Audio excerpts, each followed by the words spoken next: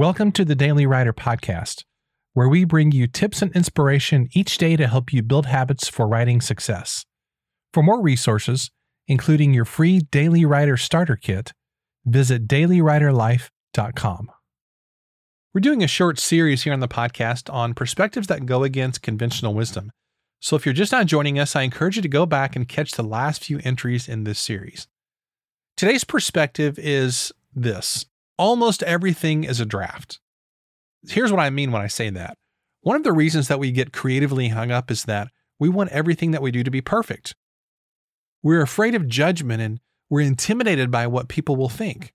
So we get stuck in this endless cycle of always starting things, but never finishing and publishing them because of this idea that everything we create has to be the final version of that thing. Well, I believe basically the opposite. I believe that almost everything that you create is just a draft.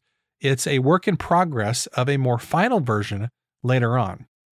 Books are really the only thing, in my opinion, that should exist in some type of quote-unquote final form, because it's impossible to go back and change print books once they've already been printed. But honestly, even those are not necessarily final, because you can always update the ebook and audiobook versions, or you can just release a new edition of a book. I mean, tons of writers release a second or third or fourth or fifth edition of their book, or a revised version or updated, or whatever terminology they want to use. So really, even print books never truly exist in any kind of final form because you can always do a newer version of those. I consider almost everything that I create to be kind of like a draft.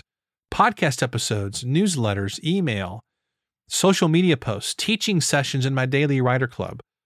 I work to make all those as good as I can when I put them out there, but I will change and update that material for other formats. And the book, to me, is the format that needs to have the highest level of editing and excellence. So don't get hung up on all the things that you're creating. Just do your best to reach for excellence, then hit publish and move on, because you can always create a newer version of something. And in our digital world, very few things are completely permanent. Here's today's question. Do you get hung up on trying to be a perfectionist? Be honest. Now, before we wrap up, I want to let you know that today's episode is brought to you by the Daily Writer Club.